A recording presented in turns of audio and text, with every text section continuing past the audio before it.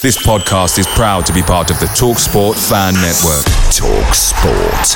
Powered by fans. Hey, it's Danny Pellegrino from Everything Iconic.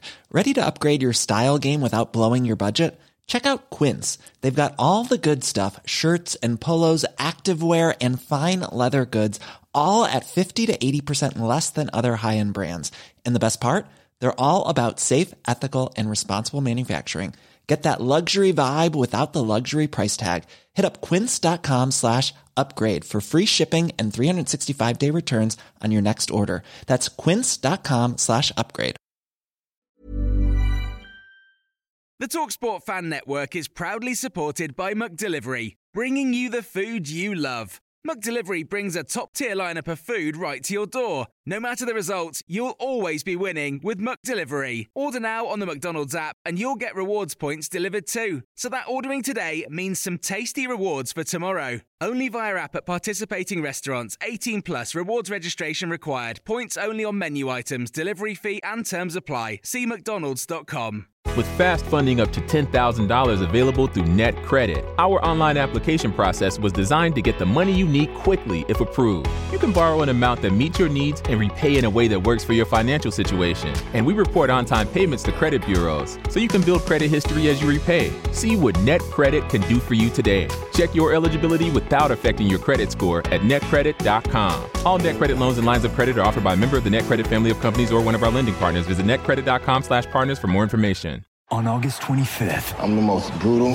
vicious, ruthless champion there's ever been. The most anticipated original series is here. You may know Tyson. You're the heavyweight champion of the world, young, rich, and black. But do you know Mike? The minute you get too big, they gotta cut you down. Starring Trevante Rhodes. I'm Iron Mike. And Harvey Keitel. They'll love you as much as they fear you. Now I'm really gonna have some fun. Mike, series premiere August 25th, only on Hulu. Your work technology should help your organization run better.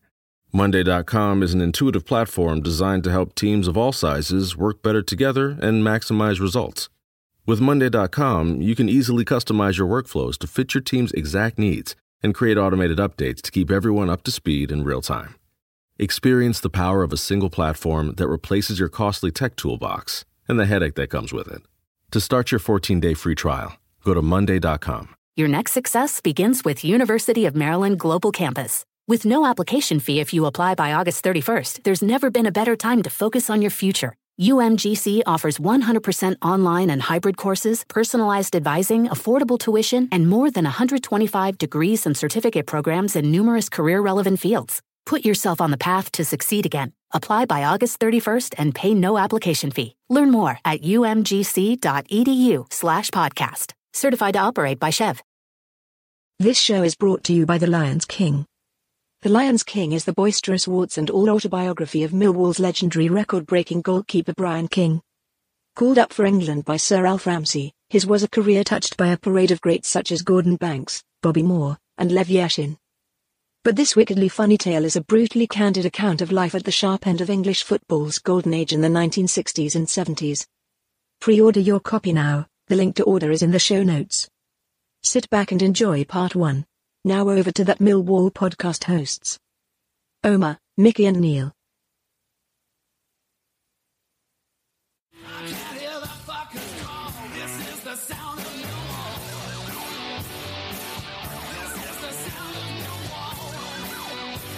Welcome to a very special edition of That Millwall podcast. Today we've got 3 all-time Millwall greats. To be more specific, 3 fantastic Millwall goalkeepers. First off, we've got Brian King, who made 340 League and Cup appearances for Millwall between 1967 and 1975, missing just 1 league game in 5 years.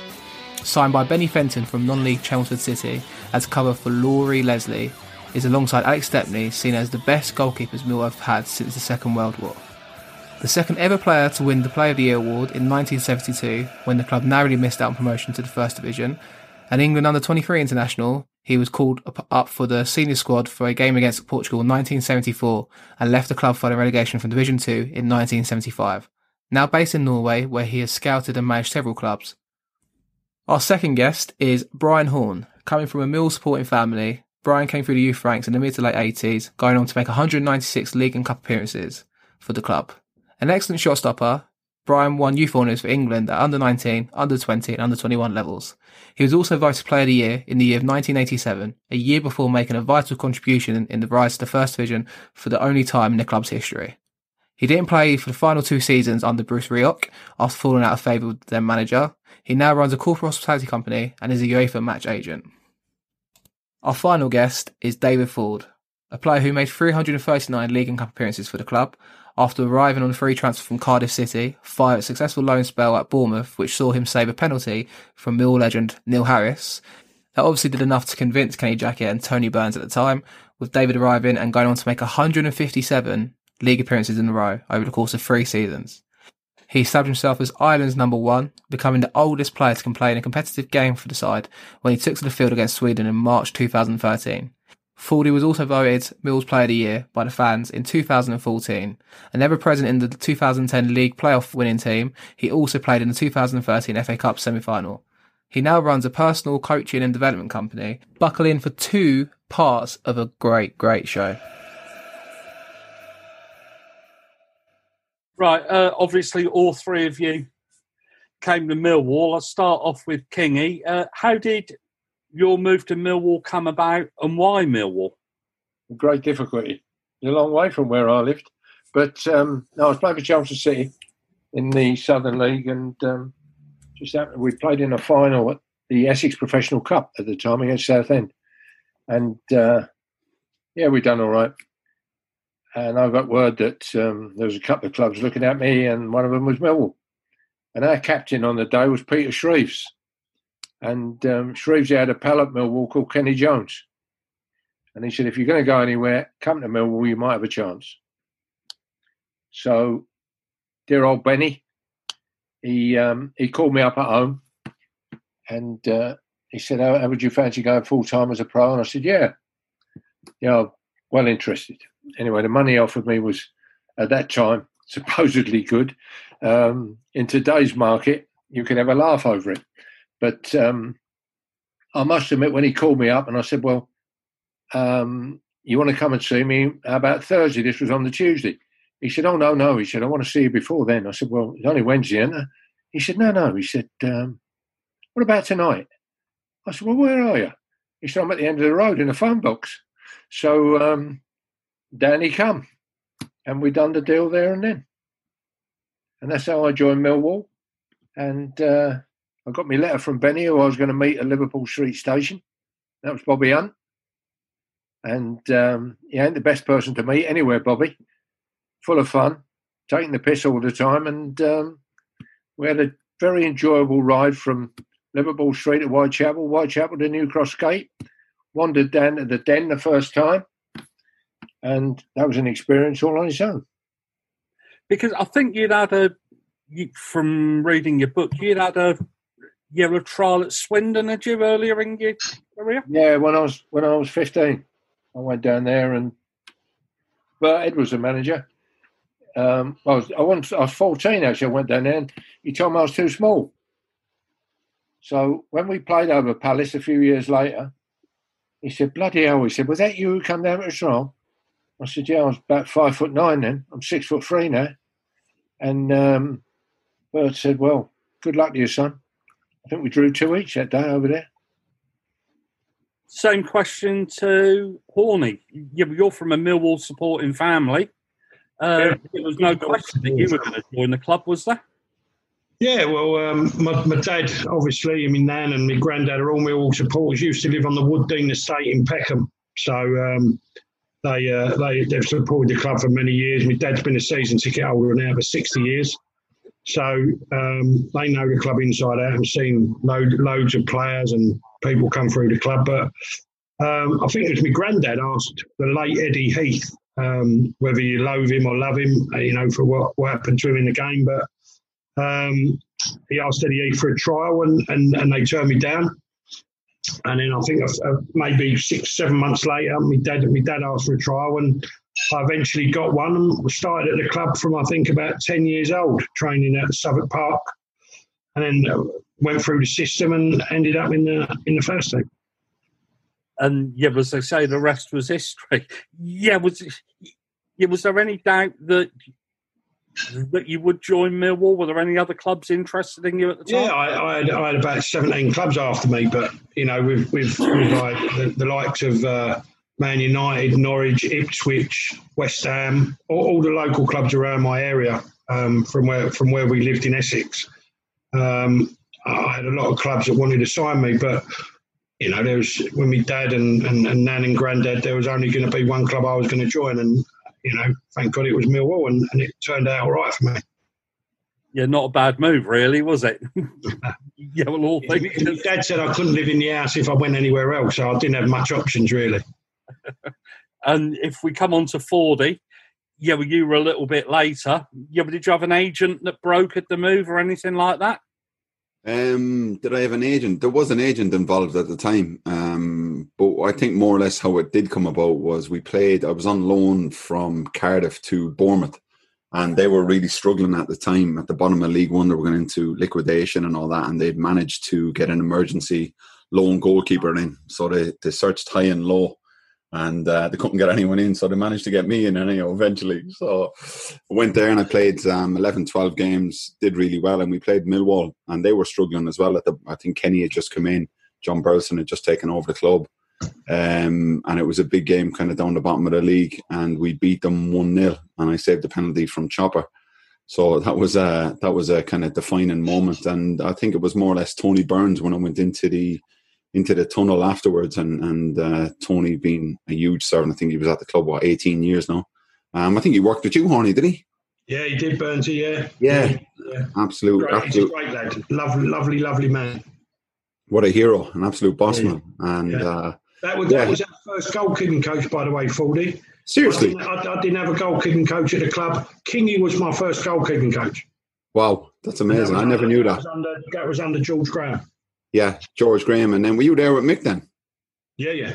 Yeah. For a little while.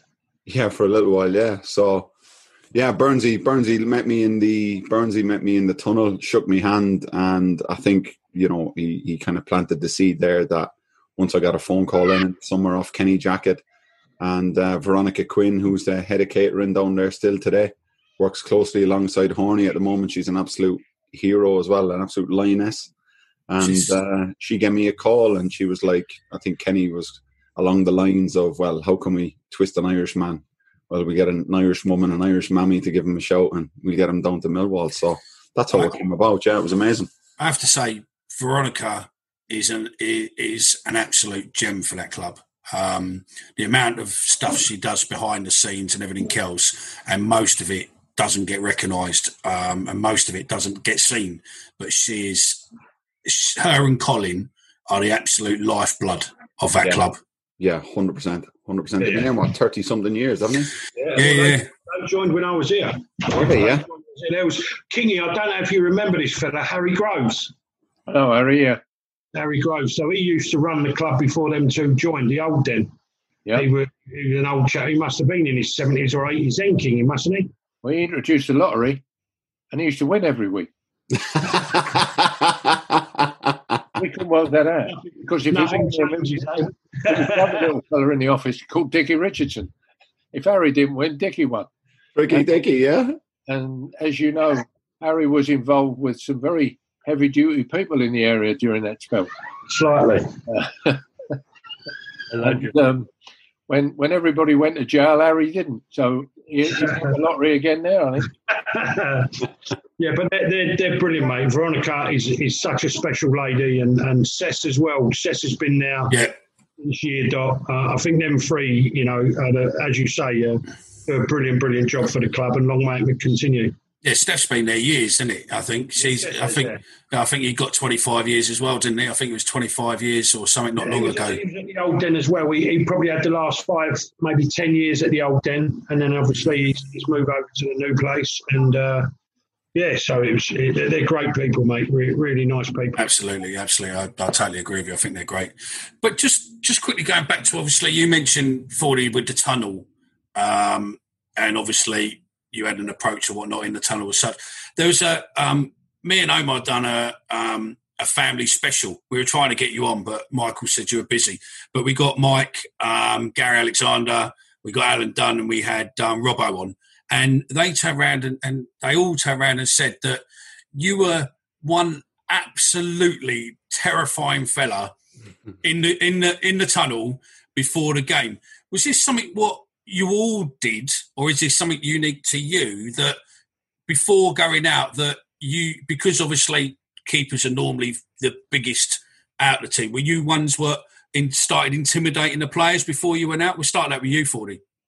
Yeah, I definitely think so. I think that came from me from when I started in League of Ireland and when I was with Galway United, and we ended up playing a club called Cork City, and there was a guy called Declan Daly, and this guy was an absolute man now. And I remember I was only 19, 20 at the time, and I remember walking out just out in the tunnel, and I was 1-0, 2-0, 3-0 down in my head, just looking at the man. I was just thinking, this man's an absolute specimen here. He was just his presence alone, his two quads, where he had the biggest legs I've ever seen.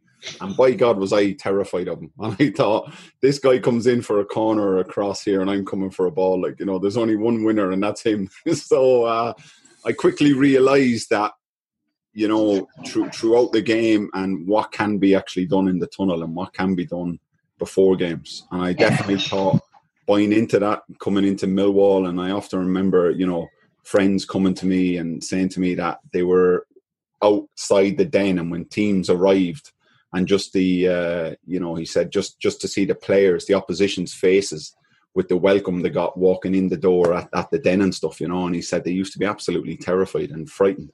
So I thought, right, if we can use this to our advantage and anything like that, and I definitely thought it was because it was a hostile environment, I just totally embraced it and embellished it, and it was just a part of my nature that once it came to games and once it came to match day, I was just ready to step out into that space. I was just like, right, I'm ready to go to toe here. And outside the pitch, yeah, not a problem. We'll have a laugh and we'll have a drink and stuff. But once we cross that white line, it's a different ball game. Yeah, because Mike said when he was writing the book, he used to make a point of standing at the back, and he said all you could hear was your Irish tones screaming out, telling players, take him, he's nothing. Look at him, he's shivering now, and all of this. He said it was just pure intimidation.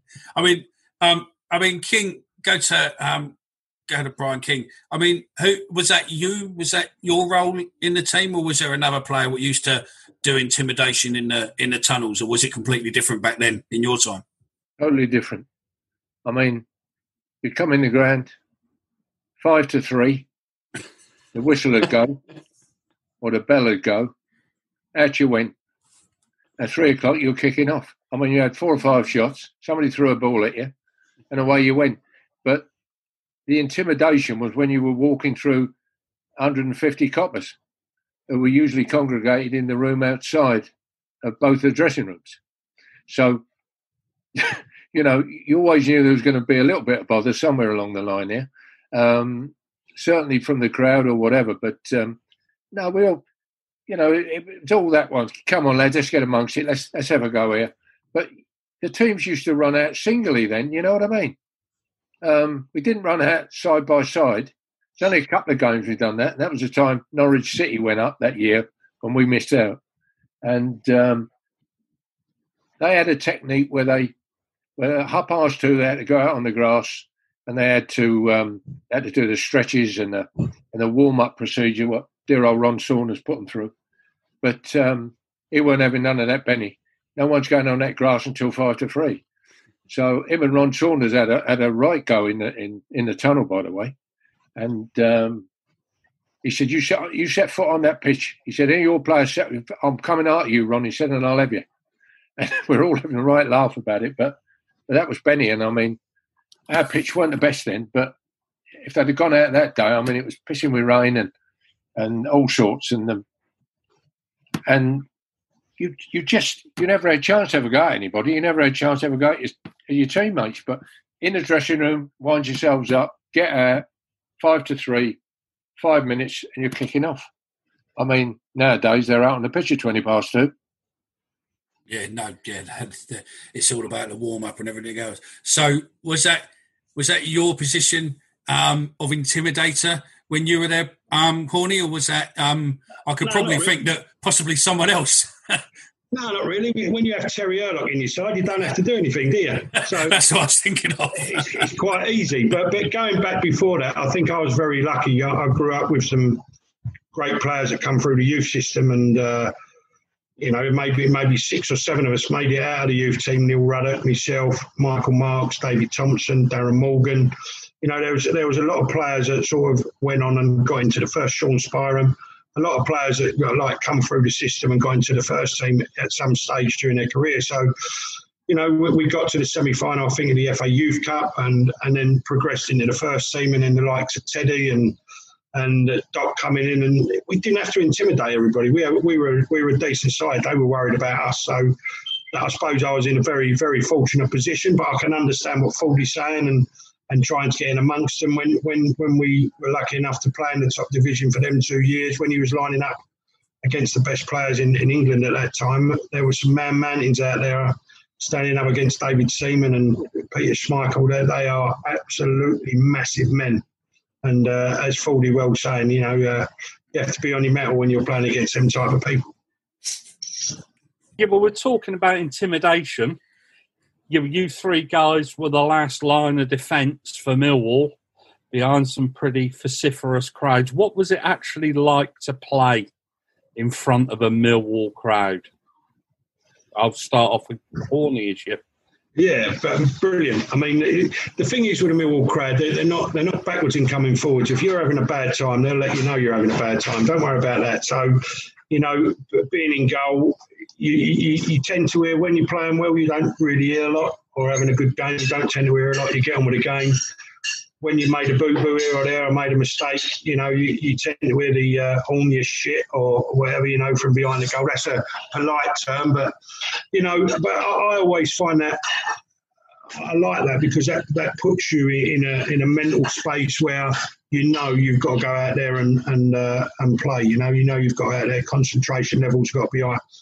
I love the Millwall supporters. I'm a Millwall supporter myself. So, as I say to you, it didn't bother me in any way. Good or bad, it didn't bother me. I knew I had to go out there and try and perform at my best.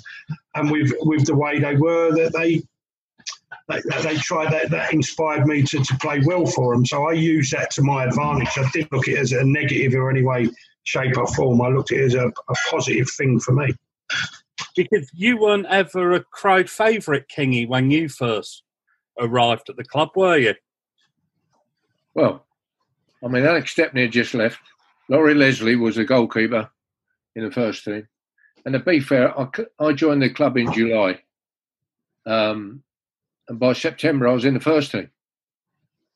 And then that was playing in the League Cup. And then October, it was always one of them situations. Christ, I've come from the Southern League. I'm going to play in the reserves at Millwall, where there's maybe 100 people. And then all of a sudden I'm playing against Blackpool, and there's 18,000, 19,000 there. And they were very critical if you made a mistake, because they had a great goalkeeper in Alex Stepney. And Laurie Leslie was maybe the bravest goalkeeper I've ever seen. And it was a great teacher of goalkeepers. But it was something you had to come through. And I did. And it either makes you or breaks you. And if I want to sit and suck my thumb and what's the name in the corner, then fine. But I thought, sod it, I'll show them that I can play. And I mean, I went down there when I was 60 years of age, and I hadn't been at the Den for 40 years.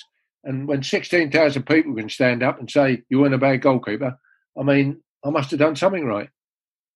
Yeah, because Fordy, you'd actually had a spell at a certain club in East London. And then you came to Millwall. How did you find the Millwall crowd were receptive to you? Yeah, I think very much on what both lines of what the Horny and Kingy has said. Like Kingy said, you push through it and you crack on through it. For me, it was slightly different, because everything that kind of came to my career came late to me. I was always a late developer. So I put myself under a lot of pressure. I come to the club at 28 years of age, and it was really my first opportunity, my first chance to establish myself as a number one at 28. So there was a lot of question marks over, can I perform at number one level? at Millwall or any other club in the UK. So that was the pressure I had on myself. I knew coming to the club, it was just made for me. It was just ripe. I thought, wow, new chairman came in. Kenny had plans on getting promoted. I had aspirations of playing for Ireland, and I just thought, wow, what a great opportunity this is. I always felt Millwall were a minimum championship club, and that League One wasn't a fair representation. But once I went there, it was definitely a huge challenge for me. I didn't actually fully understand the culture of the club, and only through working with Tony Burns closely, who knows the club inside out, he was a game changer. And like that, the relationship I built with the lads like that, the likes of Chopper, Dunny, Gary Alexander, Robbo, Tony Craig, all those lads that have a real connection and a real association to the culture, and they just get the club inside out. So I just thought, right, this is what I need to do. This is how I need to be.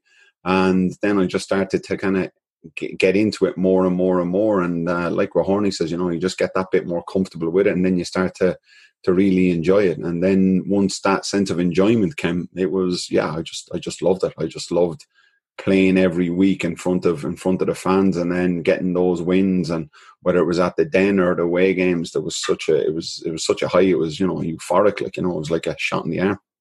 It was amazing. Was it quite safe to say that once a Millwall crowd appreciates you, they really appreciate you? Yeah, 100%. And it's there's no real middle ground. It's either one way or the other. They're either not going to embrace you at all, or they're just going to absolutely love you and adore you. And it's quite a simple, it's quite a simple recipe. I always felt anyhow with Millwall. Once you give 100%, if you wore your heart in the sleeve and you gave it absolutely everything, they totally get that. I remember, Horny, you might have been at that game on the Tuesday night when we got beat Birmingham. Was it 6-1 or? Yeah. And Zigic played, and we got reduced down to 8 men. We had 3 send-ins off, and we got clapped off. Tanked. But everybody ran, and we got clapped off. I've never seen it before in my life. It was amazing. Even though when I think about it, it sends a shiver up my spine. It was phenomenal. Yeah. And that just summed the club up for me beautifully. Yeah, but I don't think you have to be the most skillful player to have ever played the game. Yeah, to be appreciated by a Millwall crowd. But if they can see you putting in the effort, and they can see you trying, that goes hell of a long way down there. It's a working man's club, isn't it? It's a club where the supporters go out to work Monday to Friday. They have to, they supposedly work hard and give their all during the week. So when they pay their money to come and watch us play, that's only what they expect back from us. And if they don't get it, they're entitled to their words on the terraces and what they do. And that's basically Millwall in a nutshell. As long as you give your all, whatever player it is, whatever culture, wherever you're from, if you give your all, then you're going to get the respect back from the crowd. I always felt if you could play at Millwall, you could play anywhere. I agree with you, mate. 1,000,000%. It's a great ground to learn your career. If you're a young boy, Alex Ray coming down from Falkirk and getting in the first team young, and he went on to have a brilliant career. It's Harry Kane coming down, learning his career at the Den as well. Then Chris Woods now at Burnley. Them type of players that have come down and played in front of a Millwall crowd. I think it's a great club to be at and learn your trade. Fantastic. Yeah, totally agree. So what was the most memorable game you played in? We'll start off with Kingy with this one. Well, I suppose the last game of that season, 72, when we had to beat Preston, on probably the worst pitch you've ever seen. I don't know whether you've seen it on YouTube or whatever, but it was an horrendous day, but we managed to get the result, and we got the right result and the wrong information. But by the time we got off the pitch, those of us who were lucky to have anything left by the time we got off the pitch, I lost several items, including my boots. But we got in the dressing room and we were told that Sheffield Wednesday were beating Birmingham, to which we were all very happy about, but of course they were still playing. So for me, I suppose it was a memorable game, but a sad game as well. My first game against Blackpool, my debut. I thought that was that was a wonderful experience. And it's funny, somebody told me that my 300th game was also against Blackpool, which was funny. But again, when I played against Blackpool, my manager at Coventry was playing for Blackpool. That was Gordon Milne. Jimmy Armfield was playing then, and all these players. Arnie, you weren't born then, was you? I've fallen asleep, mate. I've got to be fucking honest. Yeah, well, I'm glad you are. Well, keep away, would you? And by the way, change your shirt next time. But apart from that, it was. I ain't saying no more. Fuck it. Okay, see you later. I've had enough of him. Here, chaps. Take care. I'm only joking, Kingy. Come on. Gotcha. Got the fishing rod out. Well, I guess in your case, Horny, it would have been the whole game, was it? Yeah, you almost. I'm going to. I would say my debut for the club was a special day for me. I only knew an hour before the game. We got beat 2-1 at Sheffield United away. Peter Wiv was playing up front. I'll never forget the first corner coming, and he gave me this massive almighty elbow in my face, knocked me down on the floor, and he picked me up. He said, "Right, son, you're in professional football now. Get ready for it." And it was the biggest lesson he could have taught me. I had a great game for 89 minutes and made a mistake. But that, I think making my debut for Millwall was special for me and my family. But Bournemouth stands out. Not that I played particularly well, but penalty I saved with a minute or 2 minutes to go, whenever it was. And Hull away as well was a very, very special day. The support that went up there, I mean, we took over 3/4 of the ground, I think. But the support that went up there that day, and just getting promoted, and what it meant to so many people that have been Millwall supporters for so many years was just a special day. I mean, Kingy come very, very close to it, and Fordy did too. But it was just a very, very special day. Very special day. And of course, although Aston Villa were in the same league as us that year, the first game in the top flight against Aston Villa, there's loads of firsts for me. I can't put my finger on my best game, but I played in a very good side and was very lucky. What year was that, Horny? 86 to 92, mate. I was there.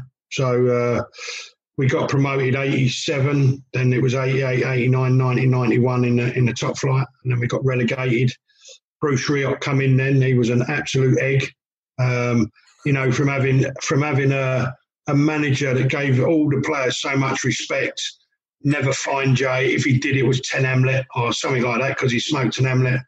From when Bruce Rioch come into the club, the first thing he said was, if you come in a tracksuit, 10% of your wages. If you come in unshaven, 10% of your wages.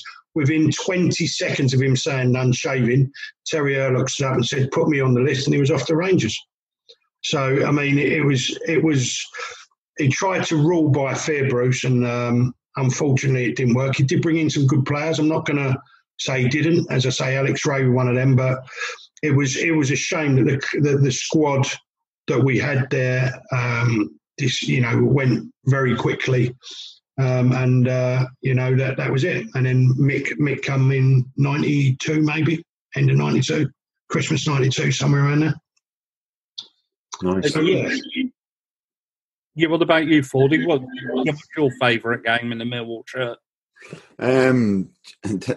I always struggle with this question, and I'm sure the lads do as well. Like, it's just 1,000,001 games just start flowing through your head, and then people say, "What about that game?" And you actually forget some games or whatever else. But I definitely think getting promotion at Wembley was absolutely a special occasion.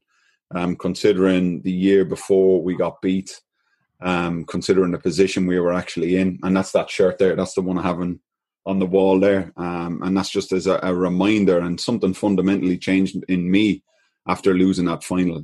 A serious determination and a serious grit came into how I started to prepare for games and stuff like that. Like, it just changed my whole mentality. That loss, but definitely winning to have 55,000 Millwall fans at where I think it's probably the largest team.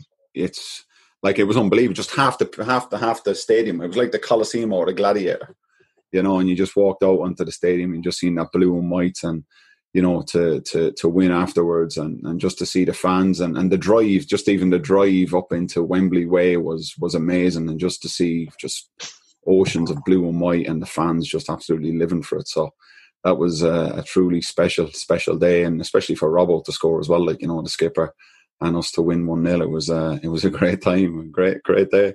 It could have been much more different to the season before, really, could it? Where the sun was shining, the goals were flowing, and the year afterwards it was a miserable game. Yeah, Gary Alexander's goal is probably the best live goal I've ever seen. Like, I'd watched that goal 101 times. It's such, and it was, I think it was probably the best goal ever scored at the new Wembley, and he could have had a hat-trick that day. And I'm gutted for him, because I'd be good friends with Gary, and he scored 2, and the easiest one of all in the last, I think, 5 minutes was a header that 10 out of 10 he'd scored him, no problem. And he put it wide, and you're just thinking, how has he missed that? And they go down the other end, score 2 quick goals, and that was that. And we were left licking our wounds, but we weren't ready anyhow, so it was probably a blessing in disguise, really. I mean, Kingy, did you play at Wembley? Sorry? Did you play at Wembley? Only for schoolboys. All right. No, because I didn't. I never played there. Did you not do the Payne Trophy that time, no? Never played there. No, weren't there. Never played there professionally. I ended up playing there for a company in London a day after Kevin Keegan got beat by Germany at Wembley. I was asked to play, but that's the only time. I've never played there in a league game or anything like that. So I can imagine, Fordy, it must have been unbelievable and you, Brian, playing for the schoolboys. That would have been a full stadium. Yeah, well, 93,000, I think. But anyway, I played there in '88 for Old England against Old Scotland, and I must admit that was fun. There was a lot of good faces on there, and a lot of good players. Alan Hudson for us, Stevie Coppell, Davey Watson, who we've been hearing about now, suffering so badly. So it was a good game. It was good fun, good spirit. Everybody wants to win, and we managed to. But it's always an experience, isn't it, going to Wembley, whether you're just going to watch it or, I look back and think, I suppose I've been fortunate to see some good games there. And I was a ball boy there once in '63. Yeah, a ball boy, '63. England and the rest of the world. And I've got probably the prized possession of my life. And I've still got it upstairs here. Lev Yashin's gloves. Ah, the cat. The cat, mate. Wow, you got Lev Yashin's gloves, yeah? That's and amazing. I was behind his goal for the first half. And he made saves from Jimmy Greaves and Bobby Smith, Bobby Charlton. I mean, Jesus Christ. Just made it look so easy. His positioning was amazing. He wore black all the time, didn't he? All the time. And he had a cap like somebody's going down the paper shop to get you know what I mean? Get some paper, one of them caps, the old sixpence caps. Yeah. And he called me over because you know what happened was Jimmy Greaves had a shot and he went straight at me and I caught it and threw it back to him. Whether that made any difference to him, but he was sort of calling me over, and I thought, he can't be taught. He don't want to talk to me, that's for sure. He ain't got a clue who I am. But he said he'd give me these gloves, and they had the table tennis. You remember the table tennis bat stuff? That they were sewn into the fingers. I'd never seen that before, anything like that before. So to have watched him and stood behind his goal was incredible. And then second half, I had Gordon Banks. So if you're going to learn it, you're going to watch it and think, Christ, they don't get any better than this. I mean, on that subject what you raised there, I mean, we'll go through all three of you, but we'll start with you, Kingy. I mean, who was your hero? What made, within football, what made you think, I want to do this? I suppose Harry Gregg, who was at Man United. I was quite interested in Nigel Sims, who played for Aston Villa, who was with them when they won the FA Cup. Big, strong, good hands, commanded his area as we used to have to do in those days. But Harry was very agile, and he played for Northern Ireland, and Mr. Ford played for Era. But Harry was a character. I mean, he really was a character. I got to know him later in life when he was managing, and met him several times, and I suppose it was him and Nigel Sims were two goalkeepers. Colin McDonald, who played for England and Burnley, I quite liked. But then you had Eddie Hopkinson, Alan Hodgkinson, who were the small goalkeepers at the time, which was unusual. Ron Springett. So they were people that I sort of, grew up. Ronnie Simpson, who played for Celtic and Newcastle, played at Newcastle.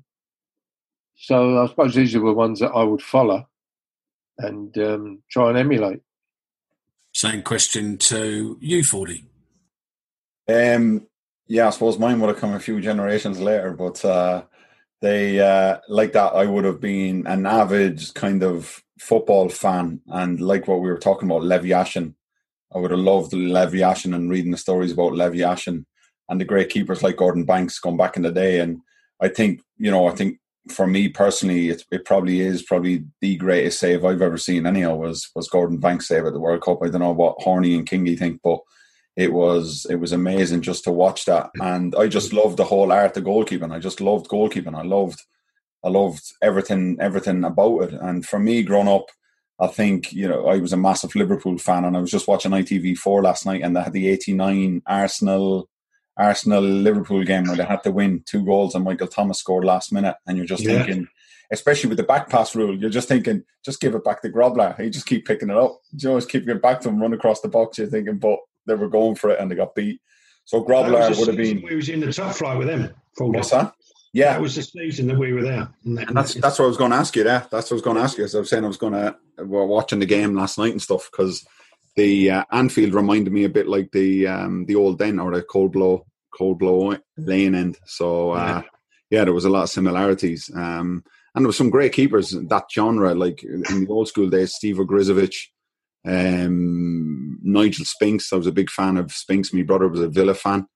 Walter Zenga. I loved Walter Zenga, the Italian keeper. And then I suppose primarily one of the biggest kind of influences on my career was being a Liverpool fan, and was David James. And I would have admired David James, even though I wasn't a big fan of Man United, but I admired Peter Schmeichel and stuff as well. Like, just what he did for goalkeeping and what he did in terms of, transcending goalkeeping full stop. Like, so yeah, there was so many things there. And like what Kingy said, you take a little piece from all the little goalkeepers and you make it your own. You make your own style and you make your own unique way of how you play and how you see goalkeeping and how it should be operated. So yeah, it was amazing. I mean, you think it just brings you back to that youthful time with those memories, and it makes you reminisce as a young kid when you had your Panini stickers and you were always looking out for the goalkeeper first. Bonner would have been one of your heroes as well, wouldn't he? Yeah, I forgot about Packie. Yeah, and that was probably a game changer for me. Was in Italy '90 when he saved the penalty against Romania in the quarterfinals. It was massive. Yeah, David Leary went up and scored the winner. Huh? Yeah, smashed it in the top corner, didn't he? Do you remember that? yeah. Him and Jack Charlton weren't even talking. They don't even shook hands after the game. So, your goalkeeping hero, Orny?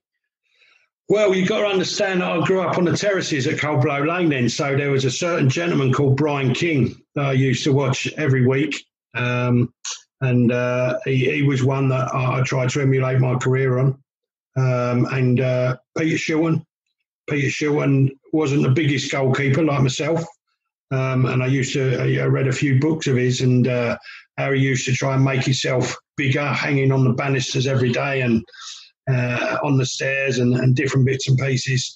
Budgie, not because he was a top goalkeeper, John Burridge, but he was just off his head. Don't know if you've actually read. Have you ever heard the story about him in the Orange?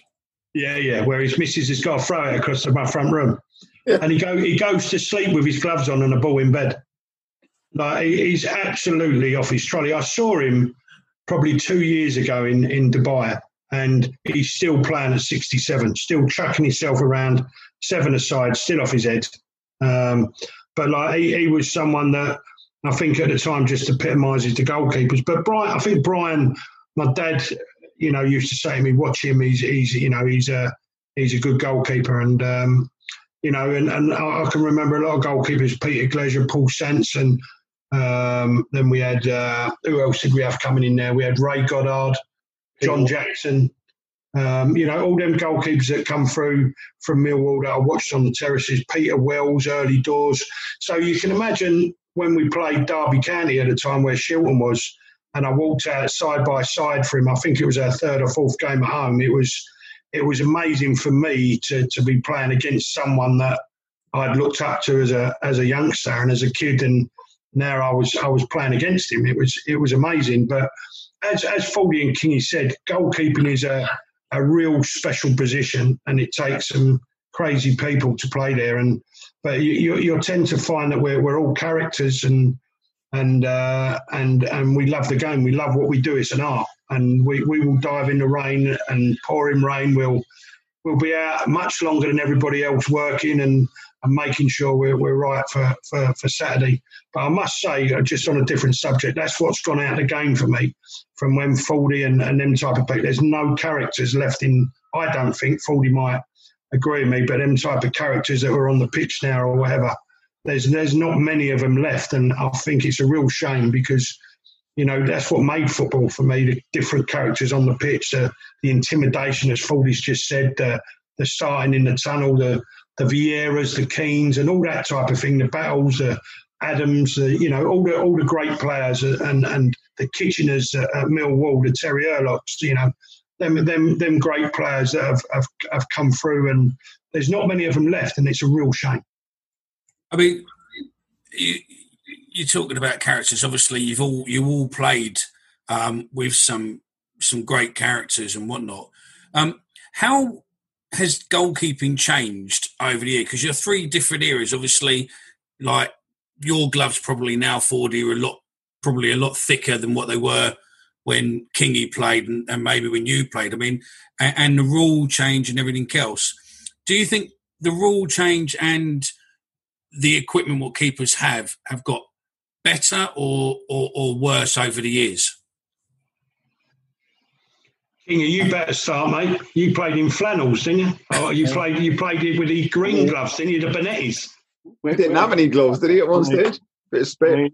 If it didn't rain, used to use them big old mitre balls, and it was a bit of wrigglies, bit of spit, bit of dirt, and away you went. And you only used gloves when it rained. I remember my nan saying once to my dad when they were watching a game, and she said, "Must be cold." He said, "Why is that?" She said, "The boy's got gloves on." So he said, "No, it's the rain then." You know what I mean? But there was certainly not £5 a pair from Army and Navy stores. That's where we got them from. Jack used to say, "Get a dozen pairs," and that was it. Nowadays, of course, they have to wear gloves because the coating on the ball. It's very, very difficult if you don't have these. Again, it's all making money. The balls today are very, very difficult to even handle without gloves on. So then you've got the price of the gloves. I think Peter Cech's just brought a pair out which fit nearly under your elbow, which I saw. It was about £160 for a pair of gloves. Jesus. If I'd have gone to Benny and said, "I've just seen a pair of gloves, they're going to cost 160 quid," you'd have had a chance of buying them.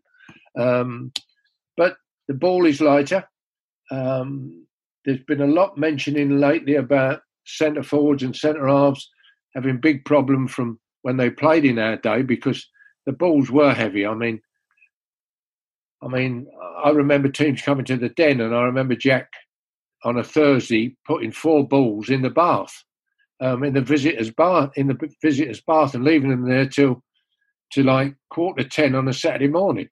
And you can imagine these balls would absorb an awful lot of water, and they'd be placed neatly under the benches around. So when first thing you went into an away dressing room then, and you go, "Bloody hell, how long these been in the bath?" Huh? But I don't. I have a feeling, like Brian was saying about characters and everything else. I don't think. For me, when I was practicing, when I was training, it was great to feel the ball. It was great to get a feel of the ball. With no gloves. It sting, it hurt you, whatever, but you just got on with it. Today, you don't see a goalkeeper without gloves today. It's as simple as that. And in our day, We only wore them when it was wet. And as Orny said, I had a pair of Peter Bonettis, the prototype pair. We were all sent a pair of Peter Bonettis. I played at Carlisle. And if you've played at Carlisle, you know what it's like, especially in December or January. It was pouring with rain coming off that fell at the back there through that open end. By half-time, I was stood on the fingers. I mean, you couldn't believe that. All the water, as soon as they got wet, they stretched. And I was literally, the fingers were 2.5 foot long. And by the way, that's true and all, by the way.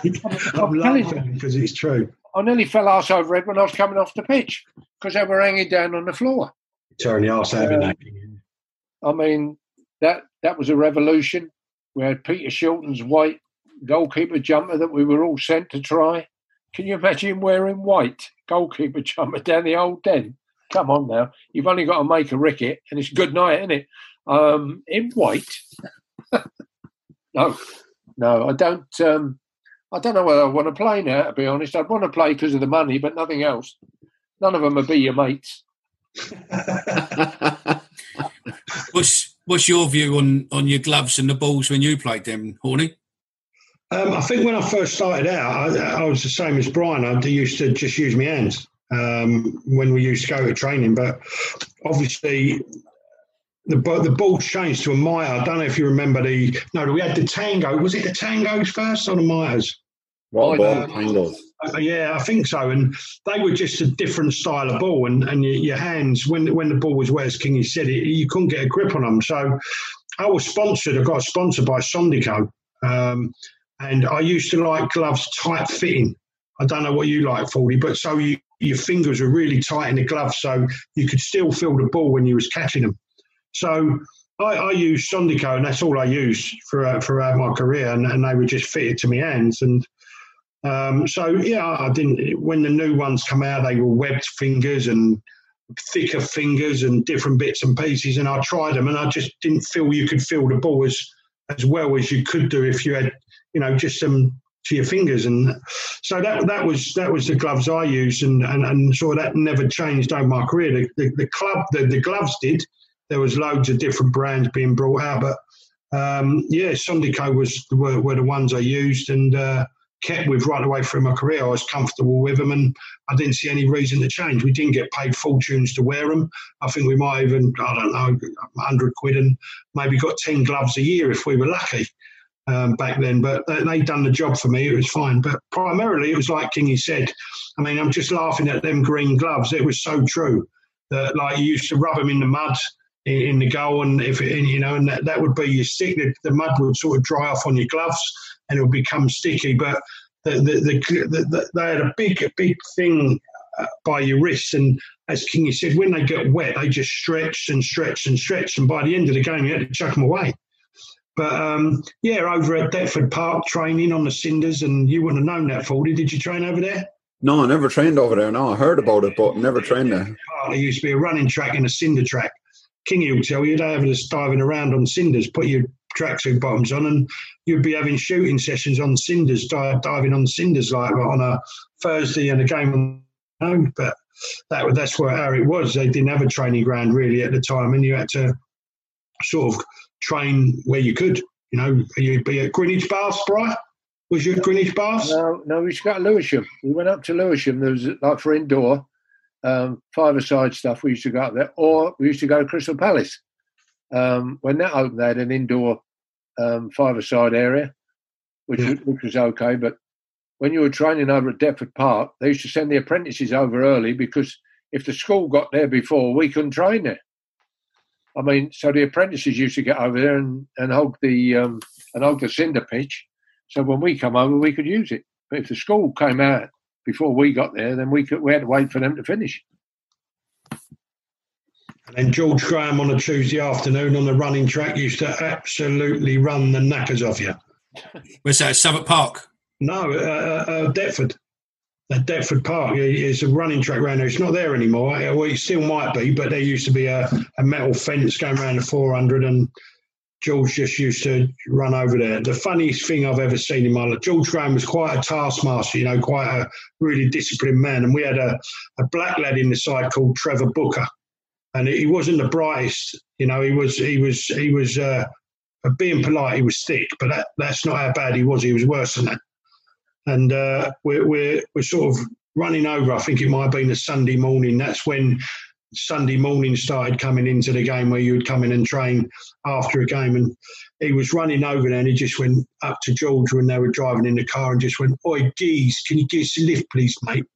And like, that's not something that you would probably say to George Graham on the way running over. So it was just them type of moments. But yeah, the running track over at Deptford Park Tuesday used to do something like, I don't know, 4 400s, and then you might do 8 200s, and then you'd do 1600s, and then, I don't know, 20 50s. That would be your running session for a Tuesday, and then run back to the ground, and then you had Wednesday off. But you'd been in a session on a Tuesday with George when he was about, yeah. You're back doing them now, Horny, aren't you? No, walking, mate, at the moment. Fordy, I can honestly say this, I'll never run again. Yeah, I'm the same. I'm walking. Walking, Fordy, if I tell you I've already done... Already gone missing. Yeah, well, that's his punishment, I think. Yeah. You're for having a go at his missus earlier on. Yeah, that's the frying pan. He just managed to get the camera before the frying pan came. So on the same, we'll come back to Hordy in a minute. Same question to you then. Gloves and balls changed during your career then, Fordy? Yeah, 100%. For me, I grew up in the west of Ireland, and for me, my first sport was GAA, Gaelic football. So I would have played a lot of centre midfield, and that's where I loved the action. I loved the tick of it. And it was great for goalkeeping, and I often thought it'd be such a great concept for young goalkeepers in the UK, professional goalkeepers, to go and trial and train in GAA circumstances just for the hand-eye coordination, going for high balls in front of, big clusters of people all using their hands. They can punch it, they can grab it. You're getting kneed in the back, you're getting clattered in the air. So it really toughens you up for that sense of aerial duel and aerial battle. One part of the game I think it's definitely dying out at the moment is we're getting a lot of Subbuteo goalkeepers. There's not a lot of goalkeepers coming commanding their areas. A lot of them are just staying on their line and letting their defenders deal with the balls. I think that's a shame because that was such a great art. Definitely, I think on the technical aspect where we were always taught, and I think from Kingy's age to Horny's age, and probably up to my genre goalkeeper was catch. It was always about catch. Where certainly when coming towards the end of my career, it was a lot of palming and a lot of parrying and stuff like that, where it wasn't so secure, the ball. So, and I think that came with the evolution in the game, like Brian was saying, with the balls being lighter, the balls being slippier, not taking chances, not taking the risks. But for me, it was always about, trusting in your technique and trusting in your own ability that your hands were good enough, whether it was a bar of soap or whether it was rain or whatever. And like that, it for myself and my own gloves was, I was a bit like Horny as well. I always liked the really thin latex. So mine was only like 1 millimeter or 2, the latex, so I could actually feel the ball. I like to have a nice feel of it. But I definitely get what Kingy is saying because it brought me back to when I played Gaelic football. It was a bit of dirt, and that's probably the best grip. But the way the balls are moving now today, the way the pitches are watered, so many chemicals on the pitch, but the balls are like bars of soap, and it's no easy challenge when a ball is coming at you 75, 80 mile an hour. Yeah, but I guess especially as the balls now, they move a lot more, don't they? And they dip and they swerve, and boots are designed to dip and swerve on balls. Yeah, absolutely. Yeah, and you see a lot of players now, like since Ronaldo coming in with the knuckleball, where they place it where they use the back of the valve of the ball. So when they hit the back of the valve, it causes that deviation and fluctuation and stuff. So for the time, the split reaction, you get to see the ball half the time. It's hard for people to realise, and Kingy and Horny will totally agree with me in that situation, is oftentimes you may have 3, 4, 5 yards to actually react to a ball. So that level of training from such a young lad and that level of conditioning it's such a specialised position, like what the lads were saying earlier. And it's really, if you ever get an opportunity and a chance, is to go and watch a goalkeeper, because it's go and watch them train and go and watch the work that they actually do, because it is spectacular. One of our biggest rivals, West Ham United. I take no pleasure in stopping the fun. However, that brings a close to the first part of the goalkeeping special with Millwall podcast. Our 3 guests were super kind and stayed for a 2 whole hour interview there. And we thought the best thing to do would be to digest it over 2 parts and break it down into different various topics. As you can see there, I cut out the West Ham part just as a little teaser. That's the next coming up. So if you've enjoyed it, please, by all means, we'd love a review in the comment section below. We plan to release the next part next week, Wednesday. However, if we was to get 10 reviews and you send us a screenshot of the reviews on Instagram or Twitter, we may consider releasing the show early. Just a little incentive for you guys, because we obviously love doing what we do for you guys and love doing these shows. But any interaction we get, any feedback is always appreciated. We've got some great topics coming up, talking about goalkeepers, talking about big games they remember more, and obviously talking about West Ham and obviously what that entails for the likes of David Ford, even Brian Horn, and a great account from Brian King with regards to a testimonial back in the day against West Ham. So yeah, I think we've run our course. If you've enjoyed it, like I said, get in touch, leave some feedback. 3 great guests. The second part is even better. So thanks for listening and see you soon.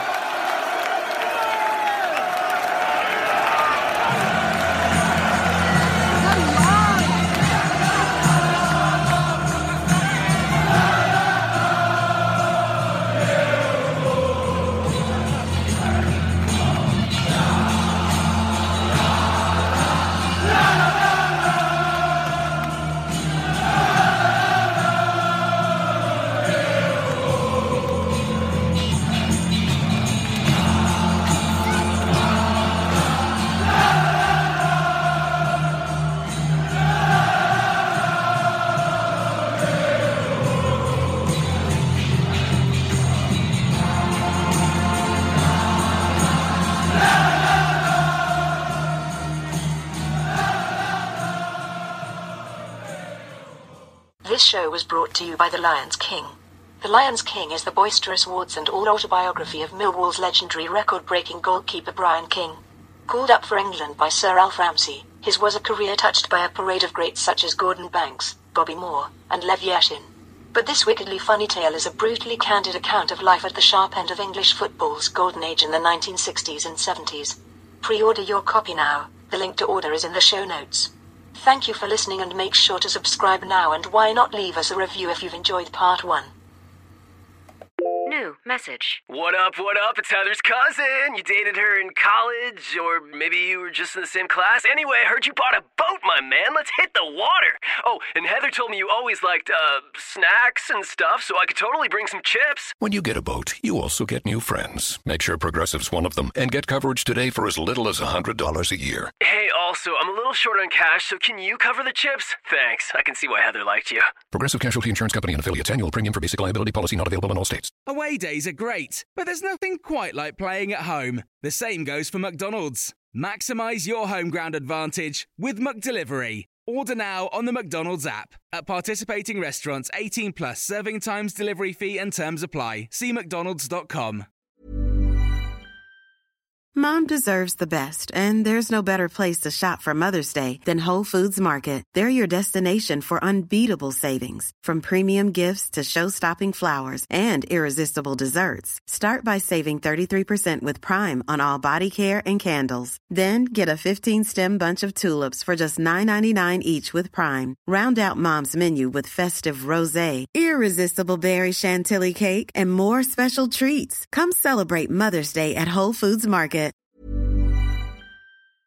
This podcast is proud to be part of the TalkSport Fan Network. TalkSport. Powered by fans.